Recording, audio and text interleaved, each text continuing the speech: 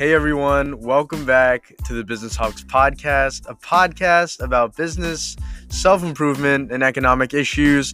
Today we're here with Jaron Kiviat, who is the founder of the largest Mets fan page on Instagram. So, hope you enjoy. Yeah, Eric, thank you so much for having me on. So, as you just said, I happen to run the largest New York Mets fan page on Instagram. You can find it at NYM_news. It has over 77,000 followers. I've been building it up since 2014. So it has been quite a long process for me. It definitely didn't happen overnight. And I'm looking forward to starting, the 2021 season coming up pretty soon now. So, you started in 2014? Yeah, I was, and this is crazy to think about, but I was in 7th grade at the time. And now I'm a college student. So, it's pretty crazy how much has changed since then. But at the time I started the account, it was right before the 2015 World Series run, a year before that. And I was only I might have been 12 years old. Yeah, I'm pretty sure I was 12 years old when I started it, which is insane. But I started. That's like dedication. It is. It's a ton of dedication. We could get into this later, but I was also disabled by Instagram twice in that span. So, I've had to kind of deal through everything on my time at Instagram so far. But it's been a long journey. I can't say I've loved every single second of it because, as I've said, there have been some really frustrating things that have happened over the course of that 7-year time period. But for the most part, I've really loved it. So, man, I'm just really excited to start the 2020 season. Nice. So, were you when you started the fan page? Were you trying to grow it from the very beginning, or was it kind of just a hobby that you were pursuing? Yeah, so when I initially started it, it was definitely more of a hobby. So what happened was I was looking for pages to follow as a fan just to keep up with the team on Instagram because I just downloaded Instagram. I mean, this is back in 2014, so I was pretty new to Instagram. I only had Instagram for about a year. I think I got it 2013 or 2012. So Instagram was all pretty new, And I was looking for a page to follow, and I couldn't find a single decent Mets page at that time. So I was like, you know what, I'm just going to start my own thing and see how it goes. And I started it pretty much as a hobby. But I started noticing the growth right away. It definitely didn't come right away, but about a month or so into it, I got 1,000 followers. And by opening day 2015, about a year into it, I was at 5,000 followers. So at that point, I was like, hey, there's real potential here. I'm only 15 years old. I'm still a few years away from college applications and whatnot. So why not keep on pushing this and building it and see what could happen? And 2015 happened, of course. Mets made the World Series, and the account grew from 5,000 followers in opening day of 2015 to 35,000 followers a year later in 2016. So over the course of that entire year between 2015 season, the postseason, and the following offseason, the account literally grew 30,000 followers. It was absolutely insane.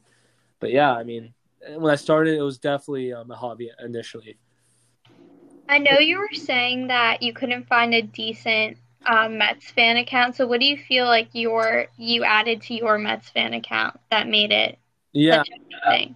So I feel like a lot of the pages were just kind of kiss ups to the Mets. They'd be like, oh, well, here's the Mets lineup, and here's what happened, and let's go Mets. It wasn't really they weren't really being first of all, they weren't being fully transparent on the team. They weren't giving their full thoughts. And real Mets fans aren't that positive all the time, especially back in 2014. That wasn't our best season. We only won 79 games that season. And the Mets were owned by the Wilpons, especially at that time. That was the Wilpons at their worst. So, I guess I added just a sort of flair, and I wasn't really never afraid of controversy, and I was never really afraid to be polarizing or controversial at all. And I always voiced my opinion, whether it was positive or negative. And that was kind of the outlook I always had on it. I guess from a content standpoint, when I first started, the graphics weren't that great. But as I got bigger and as I got more of a following, I started really improving the graphics, the video edits, all of that. Got a legitimate logo, graphic designers, video editors, a whole team of people helping.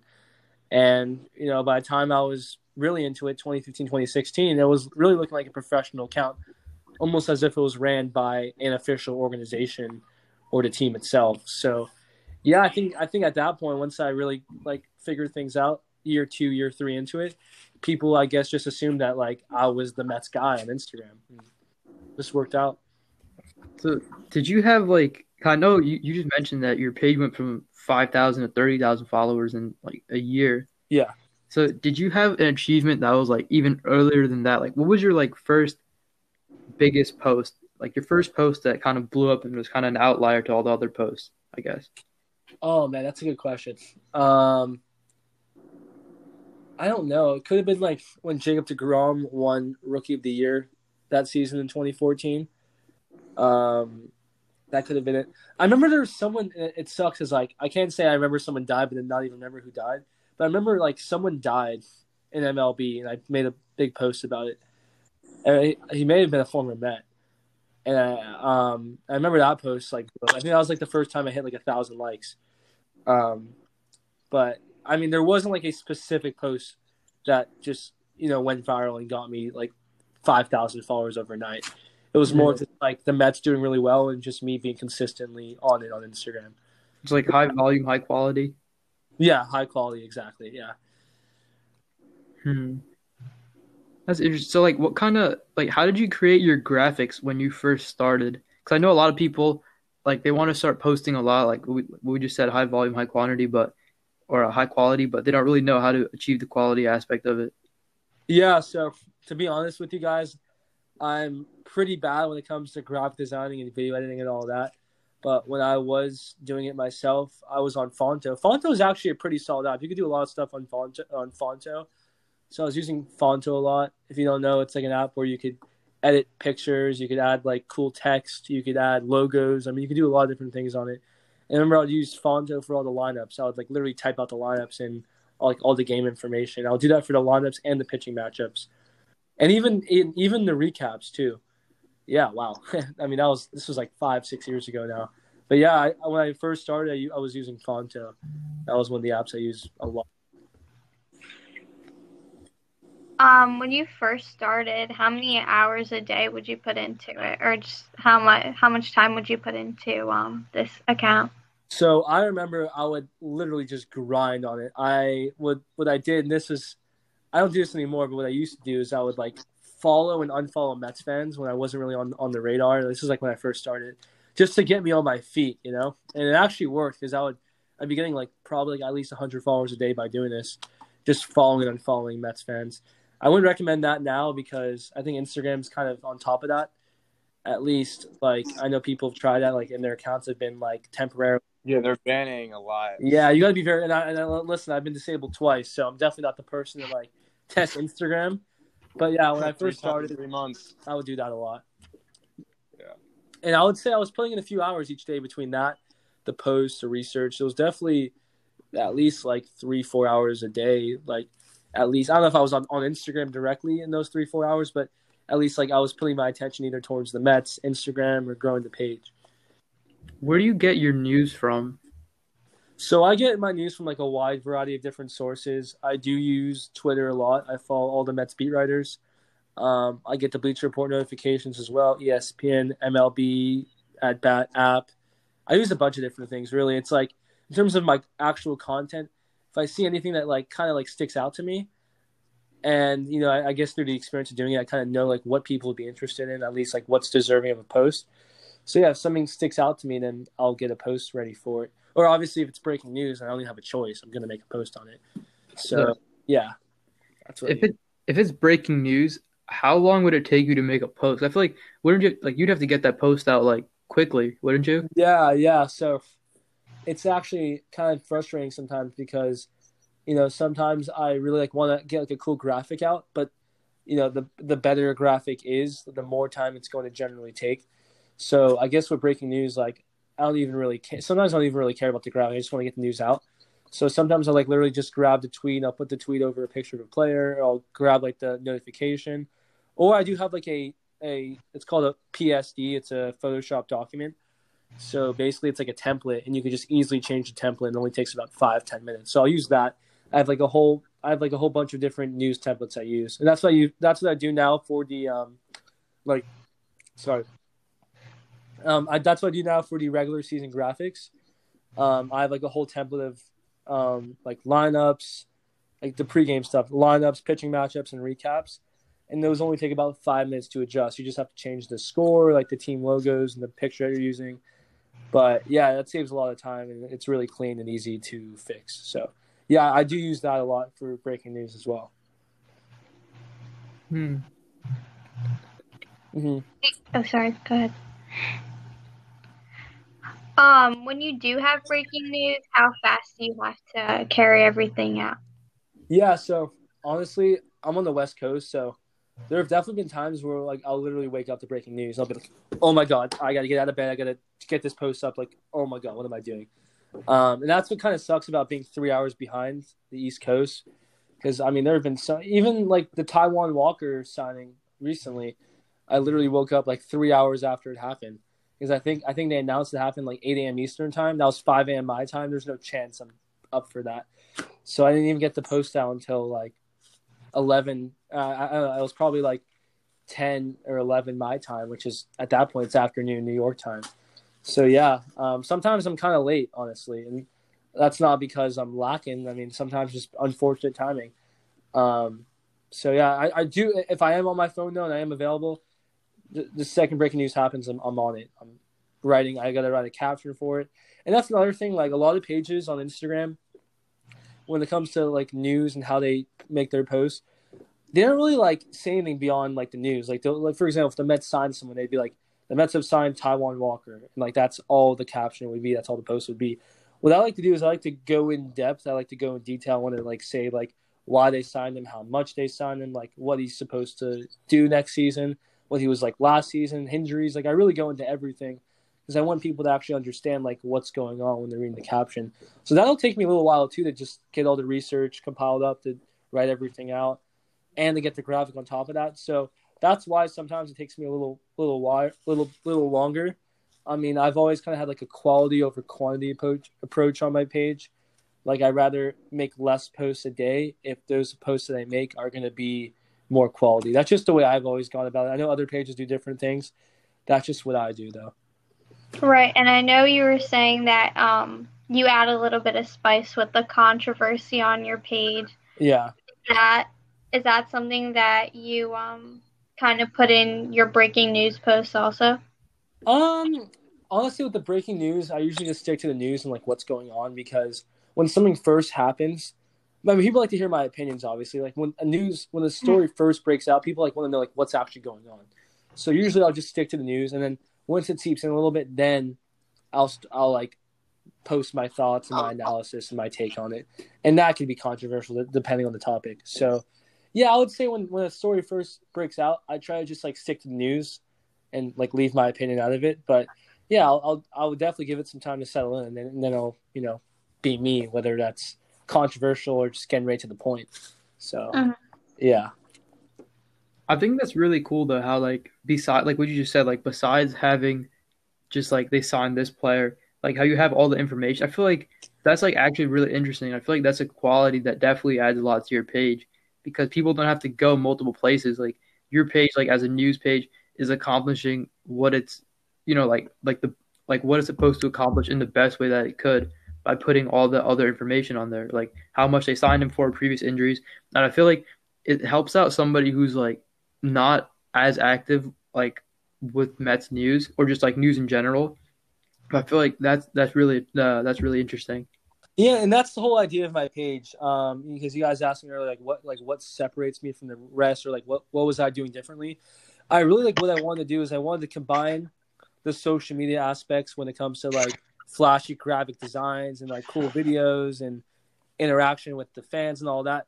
But I wanted to combine that with like actual journalism, like actually covering the Mets with like decent writing abilities and knowledge and analysis. So I really just combined those two things, because people don't realize that like I actually am a writer. Like I was a sports editor of my high school newspaper. My dad was a producer. Like writing's in my blood. I've always loved writing. I was actually like this close to majoring in sports communications or sports journalism instead of sports management. And I got into some really good sports journalism schools as well. So I am a writer at heart, and I genuinely do enjoy writing. I've always just had like a natural ability to write. So yeah, I mean, I love going into detail and covering everything journalistically. And quite frankly, I think a lot of the journalism today is lacking for sure. So I kind of capitalize on the fact that journalism's a bit of a struggle. And when I started the page, there wasn't really a page that was covering the team from like a blog standpoint, and also having all the cool social media stuff like the graphic designs and the video editing and the interaction with the fans and all that. So, yeah. What about like, what if certain posts, like, are your posts pretty consistent across like how well they do, or like what if certain posts don't do as well? How would you react? So honestly, my my advertisement posts never do as well. People still see it, but they don't get nearly as many views or likes or interaction or feedback as like a normal post will do. I noticed that like a lot of the quote posts I make, like when I quote a player, like saying something like really interesting or really cool or inspiring or even controversial, those posts will definitely get a lot more interaction. Now, what I will say that might interest you guys is that, or might surprise you guys, I should say, is I've always cared more about comments than anything else. I've cared more about comments than likes, than followers, all that. Because what I really like is I want to make sure people are reading what I'm saying and that they're talking about it, that they're interested in it. So if you notice, like a lot of, when it comes to like my page, I've always had tons of comments, and I love that. And I really like try to post anything that'll get people engaged with the content. That's like really the main goal about like, when I make a post. So yeah. Do you have a posting schedule? No, I do not actually. Like, well, I mean, during the season, yes. The lineup will come out about 3 hours before the game. I'll try to get the posts. Sometimes the lineup posts come out like 15 minutes before the game. Sometimes they come out a few hours. Just depends on what I'm doing that day. But I try to get it out within 3 hours within a few hours before game time. If I have to post it before game time, it is what it is. But yeah, ideally I try to get it out about 2 hours before game time, and I get the lineup and I get the pitching matchup as well. And then after the game, I get the post game right as the game concludes. But that's during the regular season. During the off season, really, like I kind of just play it by day. I just see what's going on that day, see what I have in mind.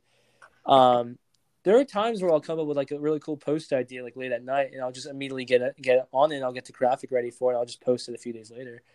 A lot of my opinion posts are like that, where, for example, I made like that post about the other day. I made a post about like why the Mets are set at catcher for the next decade between James McCann and Francisco Alvarez. I had that post planned out for a few days. I had the graphic ready, and I had like the whole caption written out. I just decided to post it when it was like a slow news day. So yeah, I post like that where it's like they're interesting and they're informative, but it's not really breaking news. It's more like my opinion. And I save those types of posts for like slow news days, I guess. Do you watch every game? Yeah, I try to watch every game for sure. I mean, I have my own life and I have my own stuff going on, so I can't watch every single game, but I do try to prioritize watching as many as I can. I would say, out of 162 games, I'll definitely watch at least like 140 live. And there's a handful that I have to miss, but I try to watch every single game. Yeah. So just trying to like making sure that you stay consistent with all the aspects, even like if it's not necessarily Instagram related, just staying consistent with like updates and things like that. Yeah, for sure. I mean, it's the whole 9 yards. It's not even just about the updates. It's actually knowing what you're talking about and getting the references during the game. Because people say stuff like, "Oh, did you see like what Gary Cohen was saying during the game?" Like, I'll get a lot of people DM me stuff like that like during a game when the broadcasting crew is talking about something. So I really have to be on top of it. And this goes beyond baseball field. This goes from like a business sense and marketing sense. Like, there is a lot that goes into the whole dynamic of running a major like sports media page, especially in a market like New York. So, I mean, yeah, I got to be pretty much on top of everything, especially if I'm competing in terms of like follower count and eyeballs. If I'm competing with places like ESPN, the New York Post, the Mets themselves, SNY. I mean, it is crazy to think about, but it is on that level in terms of like eyeballs and people actually viewing the content. So, yeah, I mean, I take it very seriously and I try to go about it as professionally as I can. What kind of opportunities have you gotten because of the page that you started, like the following that you had? Yeah, so I've actually gotten like a lot of really cool opportunities. For one, I mean, when I was only like 15 years old, I was able to interview Jesse Orosco, who was the Mets closer in 1986. He actually recorded the final out of that World Series with the famous picture of like his arms going up in the air after they won it. I got to interview him in 2015 because his son was like a huge fan of my page, and he wanted me to promote his new app. At the time, I wasn't really as interested in money, so I was like, hey, how about instead of you paying me to promote this, how about you come down here for an interview? And he was like, oh my God, we would love to do that. So yeah, I was able to interview Jesse Orozco when I was like just 15 years old. That was really cool. I've been able to meet so many different players. I was at the David Wright's final game when I flew across. That's a whole different story. But when I was at David Wright's final game, Saul Katz, who was the Mets owner at the time, along with the Wilpons, his grandson went up to me because he's a huge Mets fan, and he actually invited me into the suite to watch the game with him, his family. I was able to meet David Wright's family, Jose Reyes, and his family. It was just a surreal night. So yeah, there have been many cool opportunities from a business standpoint. I've been able to get cool sponsorships with places like SeatGeek. That was very successful for me back in the summer of 2019. Obviously, I couldn't do that last year because there weren't any fans in attendance. And this year, I'm not really sure like what the status is on that yet. Hopefully, they'll bring it back in some capacity, but it probably won't be back to normal until next year. And I was able to get like a cool sponsorship with another app. This was an app last year called Flick, which is like a sports chat room. So I was able to build up like this Mets chat where we'd all talk during the games. I was able to have like polls, quizzes, all that type of stuff. And this year I have a new sponsorship with it's kind of similar to Flick. This one's called Relevant. You could do the chat room stuff too, but they also have merchandise that you could buy within the app because they have a partnership with Fanatics. So you could buy all this licensed Mets merchandise and autographs and memorabilia, all that. You could also do live podcasting too. So yeah, it's kind of like a little bit like Flick, but yeah, I'm looking forward to starting that up this season. And yeah, so many opportunities, networking opportunities, marketing opportunities, business opportunities, just meeting people. It's led me to so much. Literally led me to the college I'm at right now because of the scholarship they gave me with sports management due to my success on social media. So, yeah, and this is only the beginning for me. I'm trying to break into the MLB industry. So who knows what else it's going to lead me to down the line. I'm just curious about this. I see this all the time on YouTube also. How do sponsors like SeatGeek reach out to you? Yeah, so they actually DM'd me, and they were like, "Hey, we have this affiliate program. If you'd be interested in joining, fill out this form, and we'll see if we want to accept you or if you're qualified. And if you are, we'd love to work something out." So I did, and it was pretty simple, really. You get a code, and every time someone uses your code, you get $10. So the code saves you $20. $10 goes to SeatGeek, but you get 10, and that doesn't sound like a lot. But over time, and when you get hundreds or thousands of people that use that code, you can make thousands of dollars. And I'm sure the YouTubers like David Dobrik who are doing it are making millions. So, yeah, it's legitimate money. It's a pretty great sponsorship, especially for a sports page. Yeah, because I saw that I think you were interviewed by some other guy, like Buzzer Beater Sports, Mm-hmm. I think. That's actually how I got this idea. But I think he has a paid partnership with Manscaped or something. Yeah, I saw that. I think they sponsor his podcast, I'm pretty sure. I don't even know. That is pretty funny though, Manscaped, yeah. That's kind of That's an interesting sponsor for a sports podcast. It really is. That's funny. Wait, so are you? I don't want to go into depth of what it is, but Wait, you don't know what Manscaped is? I do, but I don't know if it's appropriate to say on the podcast. Oh well, I guess I just I don't even use Manscaped. Yeah, it's good. They're just Manscaped is I think it's a. You don't need to explain it. Everybody knows what Manscaped is. Yeah, Manscaped. I don't know. It's a pube product, a shaving thing or something. Yeah. Wait, are you still sponsored by SeatGeek? So right now the sponsorship is on pause. I'm not not sponsored by them. It's just I don't really know what the status is on that for this year at least. I could always reach out to them and see what's going on. But as I said, I have other sponsorships going on, and I have other ones in the works. So it's not like I have to rely on SeatGeek. It would be nice because people love going to games, and it's definitely a mutual beneficial relationship between me and SeatGeek. So yeah, I mean, I'd love to get it back, but I just don't know. I don't really know the status with COVID and everything. So Right if now. I let's say I wanted to go to a Mets game, okay? If I went and used the code, like, do you have like codes, like promo codes and things like that? Yeah. So what you would do is you would just, when you're on SeatGeek, when you're filling out, the tickets, like getting the tickets, they have a spot where you can put your code, and once you put in code NYM_news, you get $20 off. And really, what it does is it saves you all the added fees that they put on. So, yeah, it's pretty helpful. You can only use it one time. What people will do is they'll just create a bunch of accounts. They could use it every time they buy tickets on SeatGeek. So that's one thing you could do, but it is supposed to be for like a one-time, like your first purchase. So if I were to use a code from a post of yours that was like older, would it still work?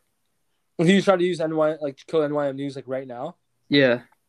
I mean, hey, there's only one way to find out. Go try to buy some tickets and make me $10. I mean, that's honestly a good question. I don't know. I'm pretty sure the code is still active, but don't quote me on that. Because sometimes I'll be watching like old YouTube videos, and there'll be like a sponsor for like use this promo code and get like however much money off, and the video will be like 2-3 years old, and I was like, I wonder if this still works. Yeah, I don't know. I mean, some of them last for a while. I'm not sure actually. That's a good question. It's worth a try. But if you do try NYM News before you try like David Dobrik's or like whoever else. I will. I got you. Appreciate it. Yeah. I know a decent amount of Mets fans too, so Yeah, pass it around. Feel free. It's actually funny because I remember when this is like when I started like learning a lot about marketing and whatnot. One of the things that really led to more and more people using my SeatGeek code is what I would do is when people were at the games using my code, I would always repost it. Like people would post like at the game, thanks to NYM News for the seats, like use code NYM News, or they'd be like thanks NYM News or something like that. And every time someone posted either on their Instagram or their story, I would repost it on my story. And before you know it, like each game there'd be like 30 people like posting on their story, and it just kept on spreading and spreading and spreading on top of me posting it. And so like it was cool because it's like, yes, it's on Instagram, but like me doing this post on Instagram led to that person like physically being at Citi Field, sitting at the Mets game. Like thanks, in part thanks to me and like them using my code. So that was like really cool to see, and it gave me some firsthand like marketing experience. Like that was definitely a strategy I started implementing more after I saw the earliest success of it. I know you're talking about how people DM you during the games before. Do you feel like that has helped you also grow your following? Like interacting with your followers? Oh, yeah. I mean, a lot of people tell you that I interact with my followers more than like anyone else, especially for a page like of my size. It's obviously impossible to read like literally the thousands of DMs I get or that I have unopened because there's so many. But I really do try to respond to as many as I can. Like even this, like, I open your DM on this podcast now. Like I love interacting with my followers, people who support me, and even just like young people in general who are trying to get like more into sports or the business world, all that. So yeah, I've always made it a top priority to interact with people because even beyond the fact that it's just the right thing to do to stay humble and everything, really it's all about like the people you meet and networking and making more connections. So yeah, just talking to more people and getting more people aware of you and just being a normal person can only further help that. So yeah, I've always tried to be as interactive as I can on the page. I mean, it's pretty crazy because even beyond like actually interacting with people on my page, I meet people. Like there have been times where I've literally like stayed at people's houses, like in New York or in San Diego, like or I'll meet up with them at a game, or I'll pass around my Mets cards at games. Like there's a lot of stuff I've done, and it's to the point now where even though I don't really like post my personal stuff or my face that much, like I get recognized at Citi Field pretty often when I'm there. So that's pretty cool also. So yeah, I love interacting with the fans. It's amazing. That must be a pretty cool feeling though to get recognized. Mm-hmm. Yeah, I mean it's awesome, man. I mean, it's really cool connecting with people who like they live across the country. So, I mean, when you see the number on Instagram, it's like wow, like 77,000. That's a lot, but you don't really like kind of grasp how big that number truly is until you're at a game and it's like every minute you're getting recognized, or you got people like, yo, what's up, Jaron? And like they seem to know like where you're like, how's LA, or like how's school in Boston? It's like, wow, these people, they're really on top of their stuff. Like that's impressive. So yeah, I mean, it's a very loyal and passionate fan base, and I love meeting the fans. I really never get tired of it. In fact, whenever I go to games, and it might be a little different because of code and everything, but what I do is I bring a whole bag of NYM News business cards, and I literally just pass it out to any Mets fan I see, or any Mets fan who looks approachable, or usually like around my age. I'll go up to some grown-ups too. But yeah, I'll just go up to them, hand them a card, tell them about my page, tell them about what I do. And about half the people these days who I go up to like already either follow my account or they're aware of my account.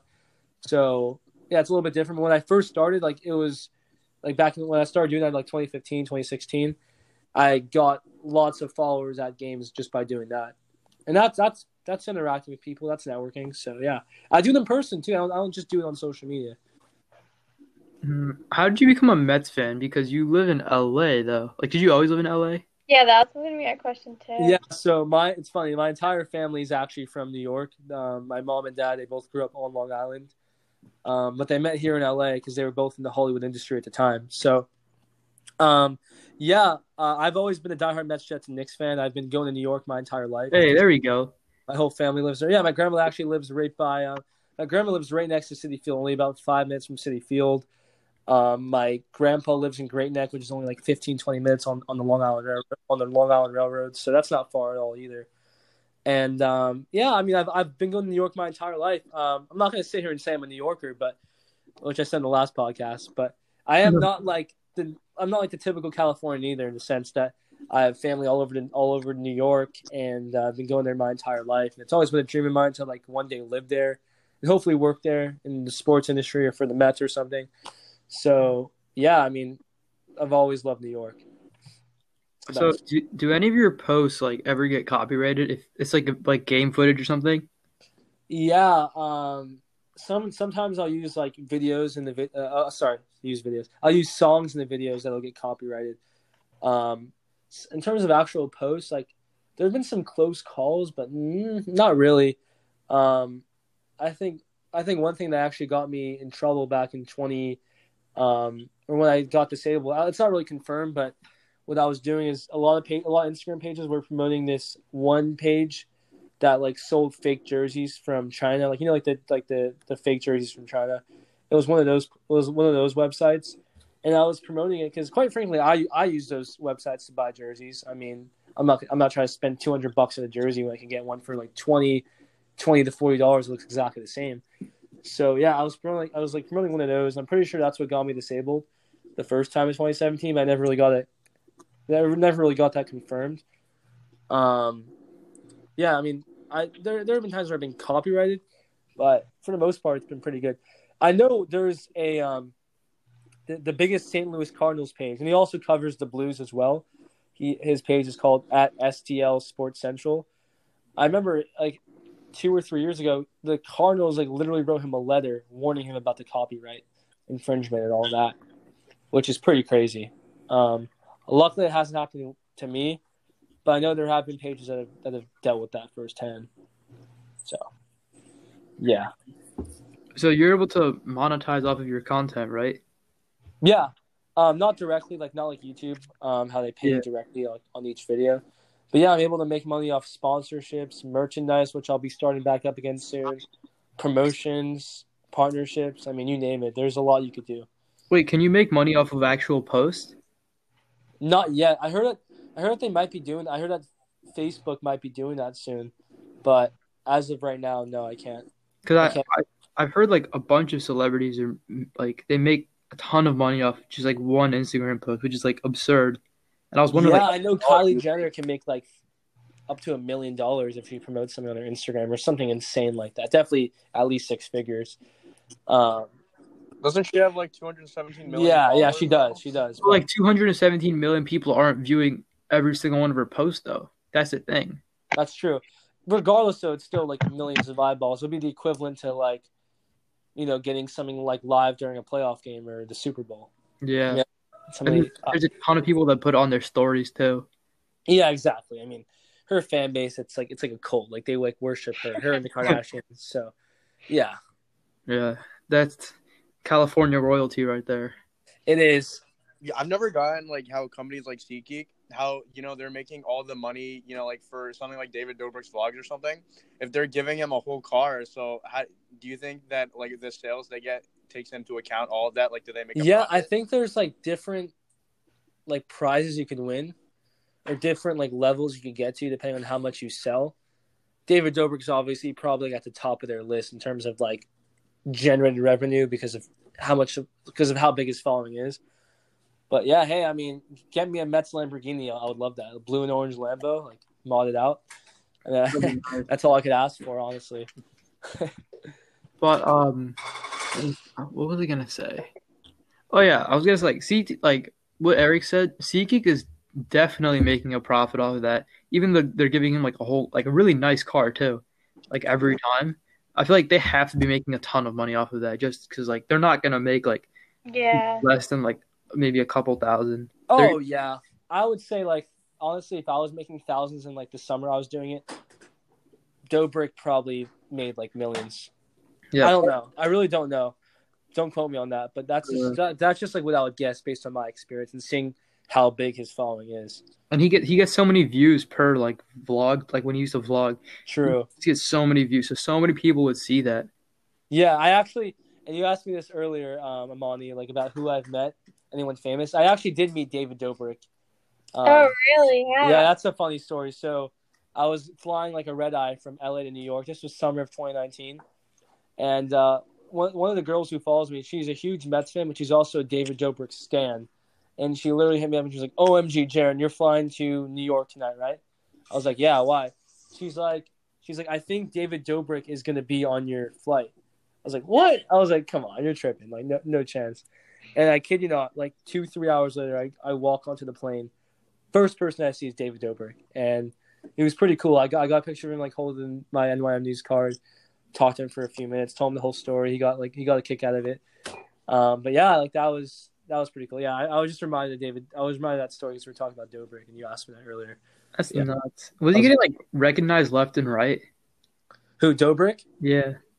Honestly, he wasn't. I don't know. I mean, I think what it was is like there are people who noticed him, but they didn't know if like it was like proper etiquette to go up to him like on a red eye flight. Like, hey, he's just trying to like do his own thing. But I went up to him, and shortly after I went up to him, I saw a few others like start going up to him as well. So I guess. Yeah, isn't most of his audience younger though? That's true, but like I don't know, he's so recognizable. Like I feel like if you don't know who he is, you at least have to like know of him. That's a good point.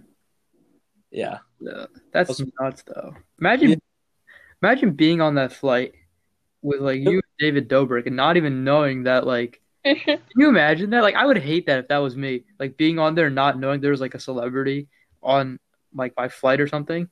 Oh my God, yeah. I mean, I honestly like knowing me. There's a chance I would have just like not even like noticed him, but because I got hit up like earlier that night, literally warned about David. Like literally, someone tipped me. They're like, David Dobrik's gonna be on your flight. So I was actually looking for it, and he was like the first person I saw. It was insane. But yeah, that was pretty cool. Was he with anybody, or was it just him? He was with I don't really know like the whole setup he's got, but he was like with like his guy. He had like one of his guys like with blonde hair or something. Oh, is he like an older dude? I think so. I don't know. I don't really remember that vividly, but yeah, that's funny. That's crazy. Yeah, it was pretty wild. Pretty wild. Wow. Yeah, I met a few other celebrities too. Quite a few other ones actually. Did you get for those? Miranda Cosgrove, Nav, the Nelk Boys. Where'd you meet all of them? Yeah, so I actually met Nav and Miranda Cosgrove at the same place, this local bowling alley. Well, I do live in like a part of LA where like all the celebrities are. I live in like Calabasas, so I was like, there's like this bowling alley here called Bolero, and for some reason like the celebrities apparently love going there because I met Miranda Cosgrove there, and she was really really sweet. Got a picture of her holding up the card, and then Nav, the rapper, I tried to get him to take a picture of the call. He's like, nah, man, I don't do that stuff. I was like, what? He's like, I don't do pictures. I don't do all that stuff. I think he thought like it was like affiliated with a gang or something. I was like, dude, like it's just the New York Mets. Like you have nothing to worry about. I know you're from Canada. You probably don't really like the Mets that much, but still, come on. Yeah. No, he didn't. I still had a selfie with him, but he didn't feel comfortable with getting a picture with the card. But yeah, I've been able to meet like a ton of people just by being out in LA, I guess, or maybe it's just luck or fate at this point. That's really nice. Yeah, it's pretty cool. I feel like I feel like the only other area that really do that is like Vegas too. I know Vegas, there's always like celebrities lurking around there. Vegas, Miami, New York. I feel like in New York they try to hide a little bit more, but they're out in New York for sure. I feel like it's harder in New York because I feel like it's There's so many people. Yeah. That's true. Yeah, there are places in LA where if you go, like you're almost guaranteed to meet a celebrity or at least encounter one. Like Beverly Hills, Malibu, Calabasas, the Palisades, places like that. Like I would say you have a pretty good chance of like encountering a celebrity. Even just going to Rodeo. So. Rodeo, yeah, I've been there before, but I mean, I didn't see any. I guess just my luck. I didn't see anybody. Yeah. I went to Vegas too one time on that same trip, and I didn't see anybody. But really, my parents did because they went a couple years before, and they saw a lot of celebrities there. Yeah. I mean, Another cool thing is I remember I met like Kevin James and Adam Sandler at a Mets Dodgers game. They were literally just sitting there, and I went up to them. That was like when I was way younger. That was pretty cool, though. That's they're pretty big Mets. They're pretty big Mets fans out here in LA. That's so crazy, though. Like, yeah, wow. Jerry Seinfeld follows my page. He actually liked one of my Instagram comments last night that I left on SNY's post. That must be nuts, dude. It is nuts. Yeah. I mean, sometimes I think about that. I'm like, whoa, like Jerry Seinfeld follows like 200 something people on his Instagram feed. And my posts are literally on Jerry Seinfeld's Instagram feed. Like when he's casually scrolling like in his like $1 million mansion or whatever he's doing, he's seeing like the stuff I'm posting. He's a huge Mets fan. So yeah, that's also a pretty cool feeling as well. It was also crazy though. Like if you can get like courtside tickets, you're guaranteed. Like especially like even like I'm talking about like if you go to a basketball game too, you meet a lot of celebrities. You get courtside tickets, but I mean those are like really hard to get. Yeah, you're guaranteed to meet someone famous at a Lakers game if you get courtside, 100%. Like all the celebrities are always at like Lakers games or like Knicks games or like for sure. Even like rappers like whatever city they're from. Remember Quavo's like a Hawks fan. So he's at a Hawks game. Yeah, I wouldn't be surprised if Quavo has like Hawks season tickets. Honestly, he might. Hey, if I was rich, I would definitely get like Met season tickets, or if the Knicks were good consistently, I would get Knicks season tickets. But I can't support James Dolan. So we're getting a little bit better. We are. Hey, we're in the playoff picture right now, so hopefully we can keep up. Hopefully it stays that way. We're playing pretty well. Isn't this account getting you there though? Because like if you're making thousands of dollars off SeatGeek and you've grown from you're growing. You said like something about you went from like 5K to 35K or something like that. So is it getting me where So like season tickets or like? Yeah, because like you're experiencing so much growth, so that's probably going to result in like a lot. Oh more yeah, money in the no, I future. mean, hey, like it's definitely helping me in terms of making money and the monetary value of like everything I do on Instagram. And as I said before, I'm hoping to use this account to kind of break my way into the MLB industry. I have been talking to the Mets and various other MLB and minor league teams about getting a job, and I do have a lot of big visions and big intentions in mind once I get in. That's kind of like the hardest part, especially for someone my age in this COVID world we're living in right now, is breaking your way in, getting your way in. But I know like once I get in, like honestly, sky's the limit. With all the stuff I've been able to do on my own, if I was able to get like the help of an organization behind me, I could do some like major things. So yeah, I would just love to like get into an organization, preferably the Mets, and then go from there. Have the Mets like contacted you or like DM'd you? So this is actually exclusive, by the way, what I'm about to tell you guys. I haven't really said this publicly, but back in September, I actually reached out to Steve Cohen, and I told him all about me, like what I do, like what made me a Mets fan, like me, pretty much like an overview of like everything I'm about, like with the page and everything. And he actually responded to me saying, "You're a true Met fan, and I love it. Like there has to be a spot in the organization for someone like you. How old are you?" So yeah, I mean, me and Steve kind of like a little back and forth exchange on email back in September before we officially got the team. And then when he officially got the team back in November, like a few months later, I reached out to him again, and the Mets put me in contact with someone from Human Resources. And things didn't really go as smoothly from there. But I'm definitely on their radar. I mean, I applied for a sales job with the Mets, but they said I was too young for the position because I'm only a sophomore in college, and they're taking on juniors, which is a bit frustrating because I would love to work right now if I can. But I do understand that we are in some weird times. I mean, Steve Cohen probably hasn't even had the chance to like really evaluate any of like the sales departments or marketing or social media or communications or PR, anything to that degree, because he's so busy like building the team as it is, and then his own business with Point 72. So he has enough on his plate. But yeah, I mean, I have definitely been in contact with the Mets. It's a process, you know. I'm patient, but I know eventually I'll get my opportunity. So yeah, we'll see what happens with that. Just going back from before, I just wanted to ask, I was curious, do you have any other famous people that follow you? Famous people. There's a wrestler who follows me, Kurt Hawkins, who was a WWE wrestler. There's an actor from the Big Bang Theory, John Ross Bowie. That's a funny story. One of my friends actually like loves him. He loves the Big Bang Theory, and he literally was like, "Yo, you should like get this guy to follow you." And I literally just followed him one day. He followed me back, and he became like an instant fan of my page, to the point where he literally started buying my merchandise over the summer and like promoting it on his Twitter. And I was like, "Whoa, this guy's awesome." There are a lot of Mets who follow me. I mean, Jose Reyes, Yoenis Cespedes, Edgardo Alfonso, Paul LaDuca. Their two top prospects, Ronnie Mauricio and Francisco Alvarez. So yeah, I mean, there's a lot of the players' families follow me as well. So I know they're definitely seeing the content. And Steve Cohen's entire family follows my page. Like 2 of his daughters and his wife follow it. So That's so cool, dude. That's awesome. amazing. Yeah, it's pretty That is cool. That's like so surreal.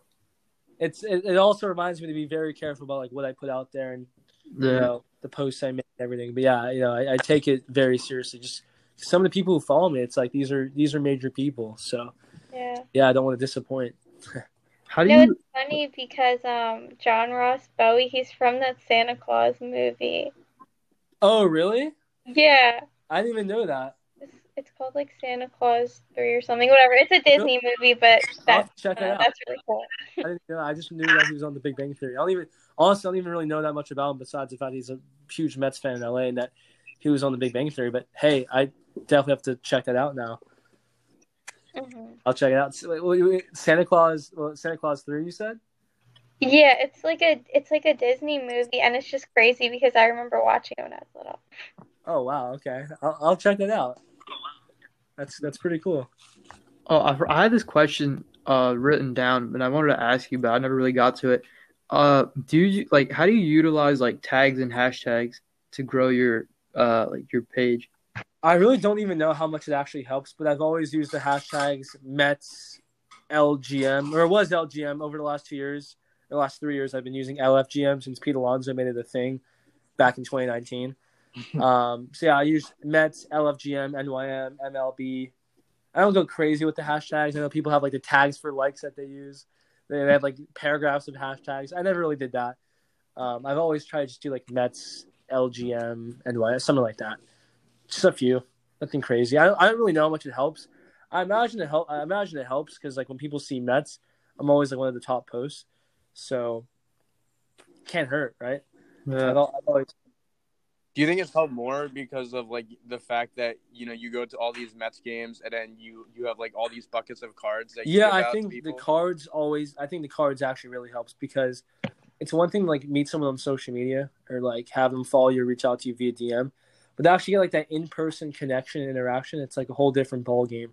So whether it's meeting someone new or meeting like one of my longtime followers in person, just passing out those cards, it's awesome. It really is. I'm either putting someone new onto my page or my content and what I'm trying to do, or I'm literally just like talking with like a longtime supporter who I've never been able to meet before. So yeah, it's always really cool being able to meet Mets fans at games. Also, how did your like earliest post start gaining some traction? Really, like I would say it kind of had to do with the team. Like when the Mets went on the run in 2015, my page just started gaining a lot more followers. I remember I hit I remember I hit 10,000 followers back in July of 2015. On July 4th, actually, I was at the Mets Dodgers game in LA on July 4th in 2015 when I hit 10K. And back then, when you had a little 10K mark on your Instagram, it was like the biggest deal. So yeah, even now it's still a big deal. But yeah, I remember that like it was yesterday. And then by the postseason, I was at 20K plus. So the growth over that time period specifically was insane. I was getting like thousands of followers like each week. It's pretty crazy. No, that is crazy. I mean, was this ever your intention, or did you always think it was going to be something small? I mean, I didn't start the page for it to just be like a joke. You know, I definitely took it seriously when I first started it. But if you would have told me when I started, like, it would lead me to all the stuff it has led me to, like sponsorships, scholarships, famous people following it, getting recognized, 75,000 plus, you know, talking to the Mets owner himself. Like, it's insane. It really is. I can't even put it into words. But I guess at some point, maybe it's just destiny. It's like what I was meant to do. So I've just stuck to it because it just feels right. And it comes so natural to me. Yeah. Wow. Do you have a TikTok also that you like put content on, or like a YouTube channel or something? I mean, I experimented with TikTok a little bit. I made like this like one TikTok where it was like what like Yankee fans like say to Mets fans, and that one, I mean, I posted on my Instagram, we got like 20,000 views, but I'm not really a big TikTok guy. I feel like I should be more on it because it's just so big right now, but I cannot stand the app, to be honest. So I'm not really a TikTok guy now. But if you want to find my old TikToks, you can find it at Depressed Mets Fan. That's my ad on TikTok.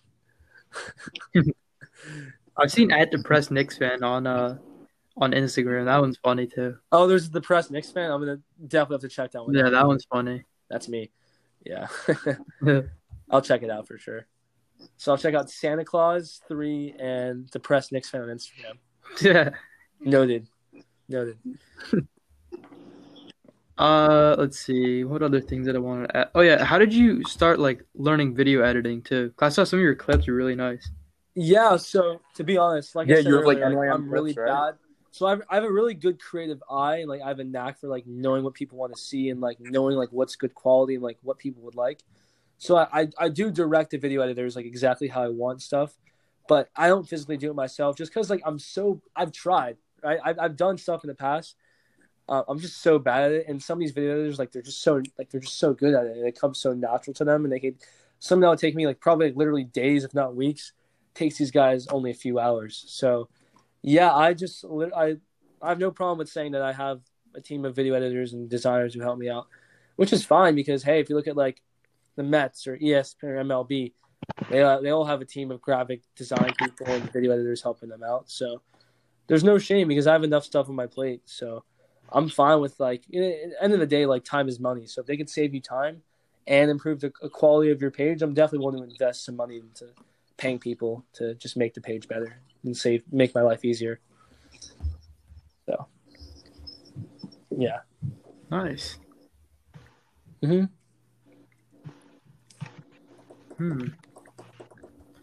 Anybody else have any other questions? I feel like all my questions were answered. Yeah, I think you really covered it. I do not have any questions. All right, nice. Thank you for being on here. Really appreciate it. We love the episode. Yeah, guys, I really appreciate you all having me on today.